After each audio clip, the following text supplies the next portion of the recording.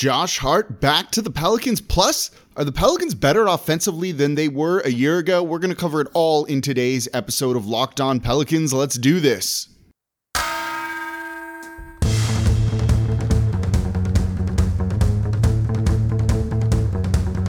You are Locked On Pelicans, your daily New Orleans Pelicans podcast. Part of the Locked On Podcast Network, your team every day.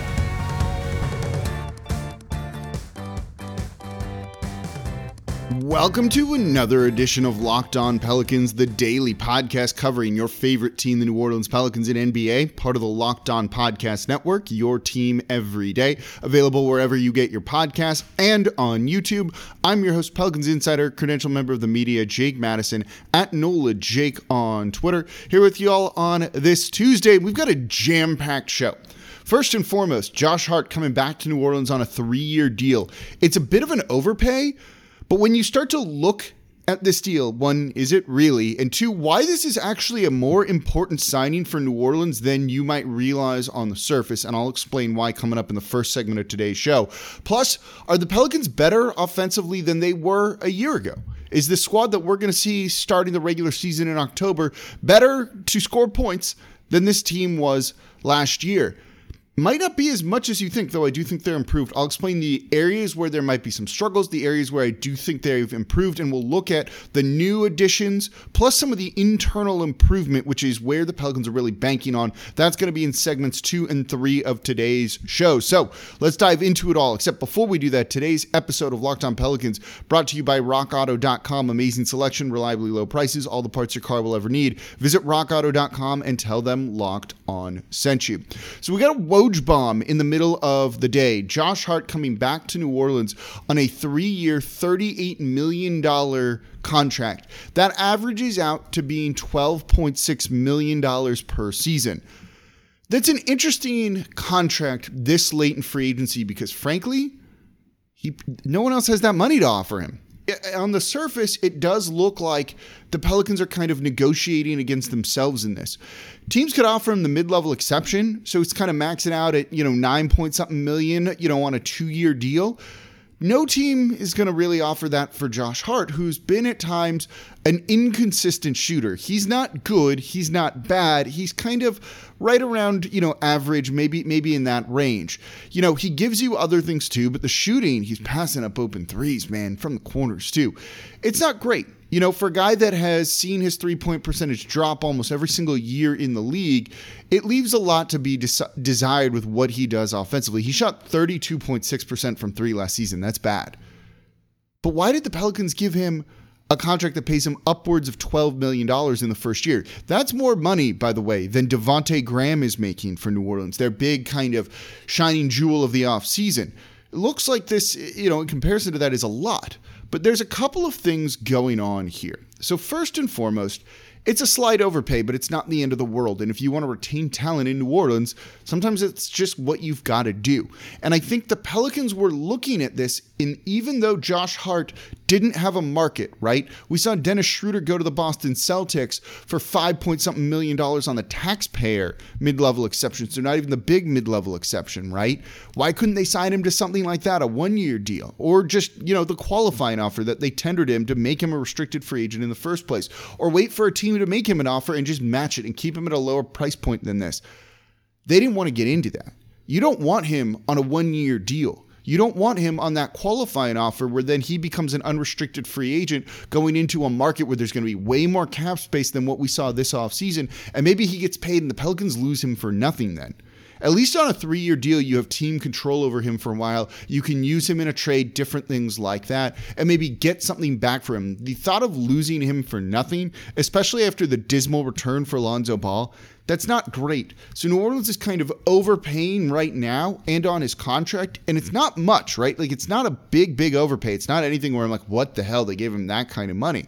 It's just they paid him more than probably what his market was, and that's fine because there's benefits 2 and 3 seasons from now with all of this. And we'll see if there's any non-guaranteed money in this deal. But really, it seems like they paid him more to just have some more control over him and what can happen with him in the future. And I think that can be an important thing. But the other big part of this is, and this kind of sends a message, I think, to me, at least someone who kind of keeps track of all this, Look who his agents are, right? Who his representation is. They're the same people that represent JJ Redick. JJ Redick was just on his podcast kind of taking shots at Griff the other day. He clearly had some issues, and we all know the story on his way, what happened on his way out of New Orleans. You'll never see truthfulness or transparency from that front office, trust in that front office. Players don't want to be there. Josh Hart just got a bag and seemed thrilled to be in New Orleans, tweeting out the colors, tweeting out fun gifts, things like that. Same representation as JJ Redick. So clearly Griffin didn't poison that well and make it so that an agent doesn't want anything to do with New Orleans. That's important. That matters long term. So I think that stuff with JJ Redick, we can definitely say now is entirely overblown. And that's part of the reason why maybe you pay Josh Hart to repair that relationship to some degree and all of that. But I'm fine with that. I don't think that is really a big deal, and I'm happy what New Orleans did. He gives you so much toughness. The rebounding from that guard spot that he plays in on the wing is a really important thing. He dives for loose balls. He plays above average defense. He's just a fun guy to have on the roster. When I did the show for the Pelicans on the Fly, he was the guest that we had for the first one, which was really cool to do an interview with him. He's a guy that Willie Green's going to love, right? A guy that's going to give you all of the way is that Willie Green wants this team to play. Overpaying him by a little bit, not a ton, it's fine. Do this deal, move on. I like the idea of him here a little bit better than Buddy Hield, right? Than a one-dimensional shooter that doesn't play defense, that might be unhappy. Josh Hart is thrilled to be here. He's going to go out and play tough. I'm fine with it. I have no issues with this. Even if it is an overpay, that can be totally okay. It's not a big deal whatsoever. So we'll get into kind of the meat of today's show. Are the Pelicans better offensively than they were a year ago? We're going to look at Devontae Graham and kind of compare his numbers, and we're going to look very heavily at the stats and the analytics here. We'll look at Nickeil Alexander-Walker too, who's kind of key to all of this, as well as a couple of other things. How do the Pelicans get better, or how would they make the jump into being a top 5 offense, let's say? But before we get to that, today's episode of Locked On Pelicans is brought to you by Sweatblock. Sweatblock anti-perspirant wipes. I took my dog for a walk at noon yesterday. I take her pretty much every time I'm working from home during that time frame. Look, man, it's freaking hot outside. You sweat, I come back, you almost feel like you need to take a shower. And then I got the samples of the Sweatblock antiperspirant wipes. Threw those things on, no problem. Didn't need to change shirts, didn't need to take a shower or anything like that. Shirt was clean. I had some Zoom meetings after the fact, so I'm still on there. You don't want to, you can still see all of that here. You don't want a situation like that, and that's where Sweatblock antiperspirant wipes come in. I know many of you have dealt with this. It's hot in New Orleans. You don't want to go to a wedding where you're just sweating through your shirt. It's making you keep your jacket on, which is just going to make you even hotter. You're on a date, you've got a presentation, all of that stuff. Dealing with just overly sweating is not a fun situation whatsoever, and that's where Sweatblock antiperspirant wipes come in. Doctor created, doctor recommended, and they work for up to 7 days per use. Plus, they have the dry shirt guaranteed. If Sweatblock doesn't keep you dry, you get your money back. It's really that simple. They've been featured and tested everywhere, including on the Rachel Ray Show by firefighters. Doesn't get any hotter than that. So go check them out. They've been on Amazon for the past 10 years, 13,000 reviews, and they're made in the U.S. So if you or someone you love is dealing with excessive sweating, you have to check out Sweatblock. So get it today for 20% off at sweatblock.com with the promo code LOCKEDON, or at Amazon or CVS. Today's episode of Locked On Pelicans is also brought to you by Indeed. General managers, when they bring players in, they question them. They put them through a job interview, right? They put them through tests and workouts and things like that. And when you're hiring, you can use the Indeed assessments to help make sure you find the right candidates with the skills you need, much like what these general managers are doing in the draft, in free agency. Your interview is that workout that these drafted players go through. But it's hard, and hiring gets tiring. And so you need Indeed, the job site that makes hiring incredibly simple. Just attract, interview, and hire. And in fact, with Indeed, you can do all of your hiring in one place, even interviewing. Don't just hope for the perfect candidate.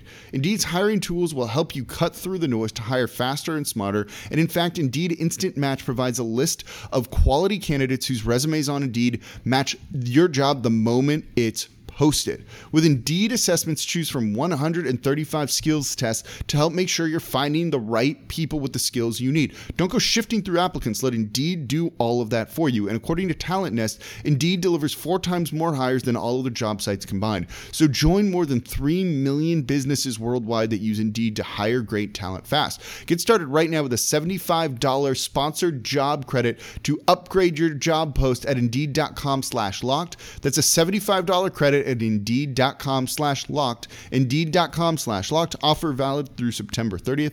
Terms and conditions apply. So we're looking at the Pelicans now. We just went over Josh Hart stuff and why that was a big deal, actually. There's more to that signing than kind of meets the eye, right? But now let's look towards next season. Are the Pelicans improved offensively? We're going to look at offense today. We're going to look at defense tomorrow. We'll look at the intangibles on Thursday. Then I have a fun Friday show planned for us. But are the Pelicans better offensively than they were a year ago? So guys going out, Lonzo Ball, the big names, right? The ones that kind of matter here. Lonzo Ball, Eric Bledsoe, and Steven Adams. Incoming, Devontae Graham, Trey Murphy, Jonas Valanciunas. Those are kind of the 3 big additions. Plus, returning Josh Hart and all of those things. So is this team better? Based on just that, I'm not entirely sure. Look, I don't know if the jump from Steven Adams to Jonas Valanciunas is actually that big of a deal. Valanciunas is not a court spacer. If anyone ever tells you he's a court spacer, just tell them that they're wrong. He barely shoots any threes, and the release is so slow that no one's actually going to guard him on the perimeter. Where he's a significantly better offensive player is in post-up situations. Steven Adams ranked under 40th in terms of percentile. Jonas is in the 70th. It's a significant upgrade there, but he's not going to be doing it that much, and you don't want him posting up that much. So it's kind of a minuscule impact per game. In terms of putbacks, right? Again, it's fairly minuscule. It's 0.2 points per possession. That's not a lot. It's not going to matter that much for the low usage rate that those two guys have. I like Valanciunas better than Steven Adams. He's capable of at least taking over a game offensively, as we've seen against New Orleans. Is that going to really happen all that often? No.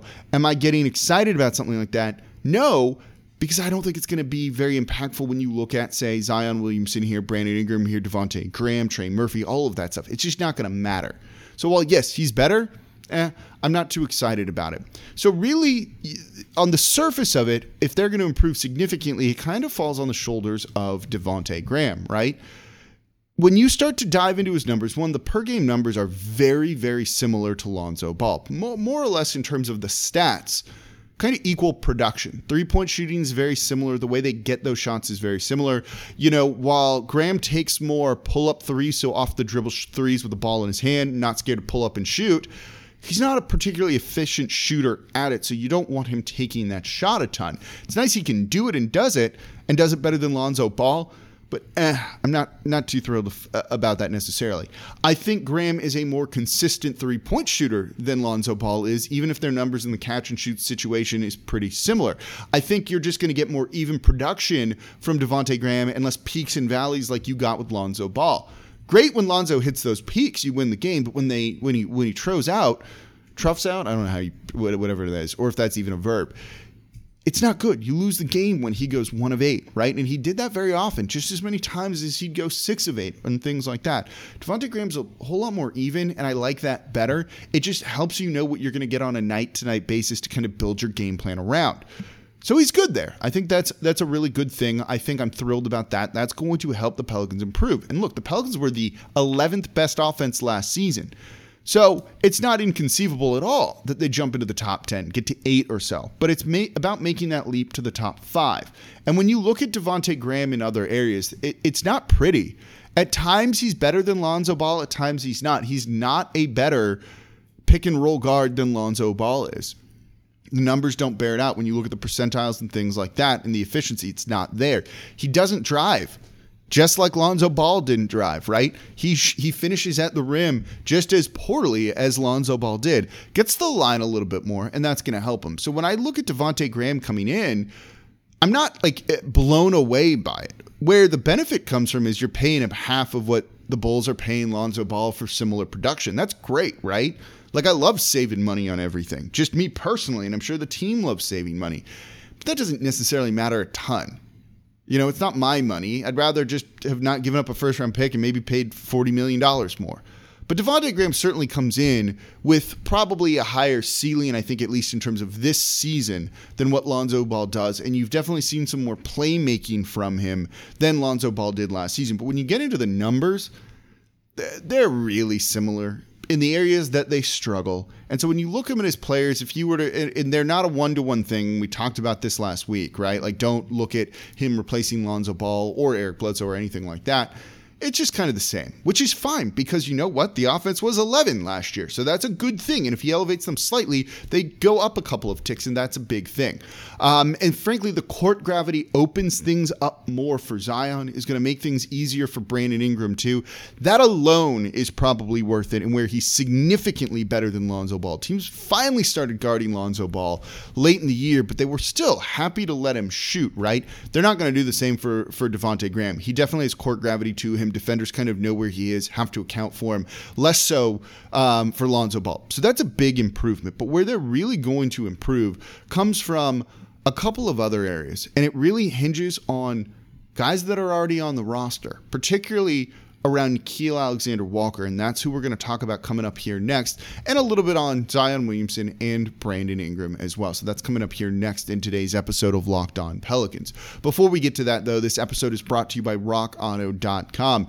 So many different cars and makes and models out there. It's impossible for you to go to your local chain store and order the part you need. They're going to get something that'll work, but it's not exactly what you're looking for. It might not fit 100%, and that means it's something you're just going to have to replace a little bit later. I had to do this on a thermostat covering that just cracked because it didn't fit quite right, and that wasn't a great situation to be leaking hot coolant everywhere. It was a bit of a disaster. I needed that part in a pinch. I should have just ordered it from rockauto.com because I knew it would have fit the car and wouldn't have given me any issues later on. So that's what you've got to do. Go save time and money when using rockauto.com. Why choose to spend 30, 50, 100% more for the same parts from a chain store or a car dealership? Honda Odyssey fuel pump, by the way, $353 from a chain store, $216 at rockauto.com. I've told you the story about the AC condenser that I've had. Saved me like $180 something for it, and I've saved thousands by using rockauto.com, a family business serving do-it-yourselfers for over 20 years, and their prices are reliably low for every single customer. So whatever it is you're looking for, you can get it over at rockauto.com, whether it's motor oil, coolant, all those fluids that keep your car running, all the way up to headlamps, whether you need a new steering wheel, anything like that, you can get it all at rockauto.com. So go explore their super easy to use website. You just put in the year, the make, the model, they're going to show you all the parts available and all the different price points so you can search and get exactly what you want. So go to rockauto.com right now, see all the parts available for your car or truck.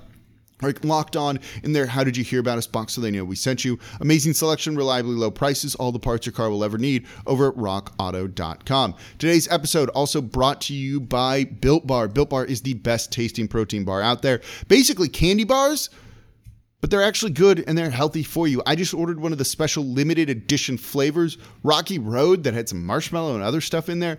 It was awesome. Only 150 calories and 180 grams of protein. It's exactly what you're looking for. The macros on these things are awesome. Plus, they all taste better than any other protein bar you've had out there. They're not chalky. They're not dry. You don't need to chug down a bottle of water after you eat one of these things. Have them in the morning for breakfast or before or after your workout. They're great with that. Sometimes I just eat one for lunch as a bit of a meal replacement too when I just don't want to be bogged down by anything. So go to Built.com, use promo code LOCKED15, and you're going to get 15% off your next order. Again, that is promo code LOCKED15 for 15% off over at Built.com. All right, talking about the Pelicans and if they're going to be better offensively. So it comes down to, so we said Devontae Graham for the production that Lonzo Ball gives you, and to a lesser extent the production that Eric Bledsoe gives you. I don't see it being a huge difference. Is he an improvement? Yeah, probably. Is it that much? I'm not there yet, with potential for it to do that. And the numbers don't bear it out, right? But where they're going to need to improve offensively is going to be with one key player and a guy that we're expecting to be in the starting lineup, and that's Nickeil Alexander-Walker. This is where, the fate of the season might rest. That's a little bit hyperbolic, but it's not that far off. When you look at his offensive numbers the past year, they're not great. In like any capacity, they are very, very inefficient. He has flashes, he shows potential, but the numbers aren't great. He shot under 35% from three last year. He shot 42% from the field. That's not good either. Doesn't get to the free throw line a ton, and he shoots under 75% from there. He turns the ball over way more than what you would like. And he scores an inefficient 11 points per game on 10 shots. Those numbers aren't good, right? In the pick and roll, not great. Driving, he's aggressive, yes. Definitely more aggressive than any other guard we've had on the roster for the past couple of seasons. But he doesn't score at the rim well. He doesn't dish assists and play make out of pick and roll situations or on drives to the basket either. He's an average at best catch and shoot guy, and he's a bad pull-up jumper three-point shooter. Numbers aren't good. And you can go look at all of these, by the way, on nba.com/stats under the play type and tracking data there. But then you dive in a little bit more and you look at him in the starting lineup. Most of those numbers come from him being the man with the second unit. And maybe this is more of a role thing than anything else. He started 13 games last season, came off the bench for 33 of them. The numbers as a starter, significantly better. Field goal percentage as a starter, 45.9% compared to 38.7%, 41.2% from three, 29.5% off of the bench. Averaged as a starter, where did it go? 19 points per game, only 8 off the bench. Assists, 3 as a starter, 2 off the bench. So the assists aren't there. He's not going to play make ton. He's a secondary creator, secondary playmaker at most. He's not going to be like a pure point, right? But he does get downhill and at least start to kind of create for others that way, I think. And that's a useful player to try and have. And we'll get into his defense and other stuff later on. So seeing him as a starter and seeing the numbers kind of skyrocket up there, maybe it's better when he's your third option, right? When he doesn't have the bulk of the offense on his shoulders where he needs to try and go and do something because no one else is there to do it. And it leads to him being an inefficient player. If you can just play your role, right, can he improve? Can he be a good catch and shoot guy with Zion Williamson? That's kind of the important thing, I think, to a certain degree, right? So with that in mind, I do think that is something that he can definitely kind of achieve. Now, I just gave you those numbers, and you'll see people point to these when they're like, oh, as a starter, he's good. His best scoring performances came significantly when Zion was out, which makes sense to a certain degree, right? He's still playing with BI and some of the other guys out there, so that's definitely a thing. But keep that in mind, right? Like, if you're expecting him to average 18 to 20 points, I think you might be very disappointed in that because those point explosions came when there was just really no one else and he got hot in that game. And maybe it also had to do with him playing with other guys out there.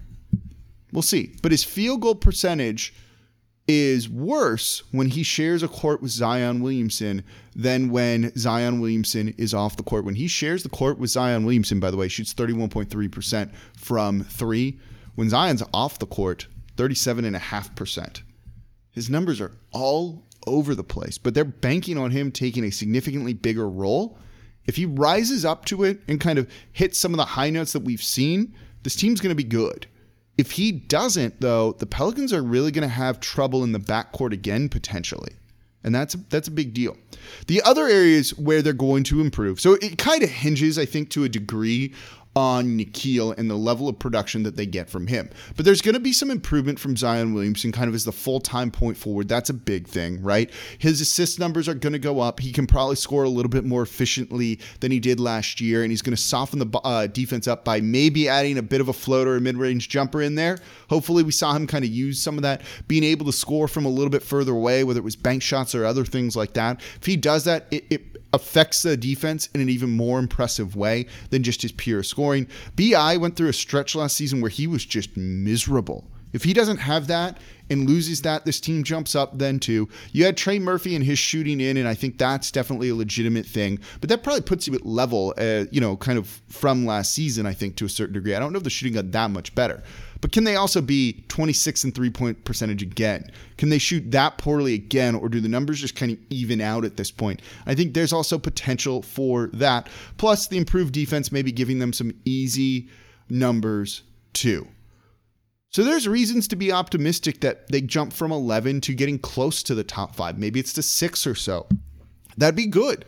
They're going to need to do something like that because there's still question marks about the defense, even with a new head coach coming in and seeing the DNA of that team, which we talked about in yesterday's show. What did they look like in Summer League and how might that translate over to the actual regular season? But I do think this team's improved. I think it's still minuscule enough offensively from what I'm seeing with the potential to be much more. And now we get to wait for the regular season to find out if that's the case. But Josh Hart back in the fold, hopeful improvement from Nikhil and just the usual improvement that we'd expect from other guys. The team is still better. And tomorrow we're going to look at them defensively and what they're doing. And maybe that's where they can make a real big leap to get back into the playoffs and not just be a play-in tournament team. So that's going to do it for this episode of Locked On Pelicans. Thank you all so very much for listening, for watching. Don't forget, subscribe to the show wherever you get your podcasts, wherever you get, well, just on YouTube too. And please tell your friends about the show. Get them listening and clued in. Only show that's here 5 days a week for you all, breaking down everything you want to know about the team, all the topics you want to hear, and more too. Don't forget, Friday's show is going to be really, really fun. Stay tuned for that. We'll be teasing it more a little bit in depth over the rest of the week as well. So that's going to do it. As always, I'm your host, Jake Madison, at NOLA Jake on Twitter. I'll be back with you all tomorrow.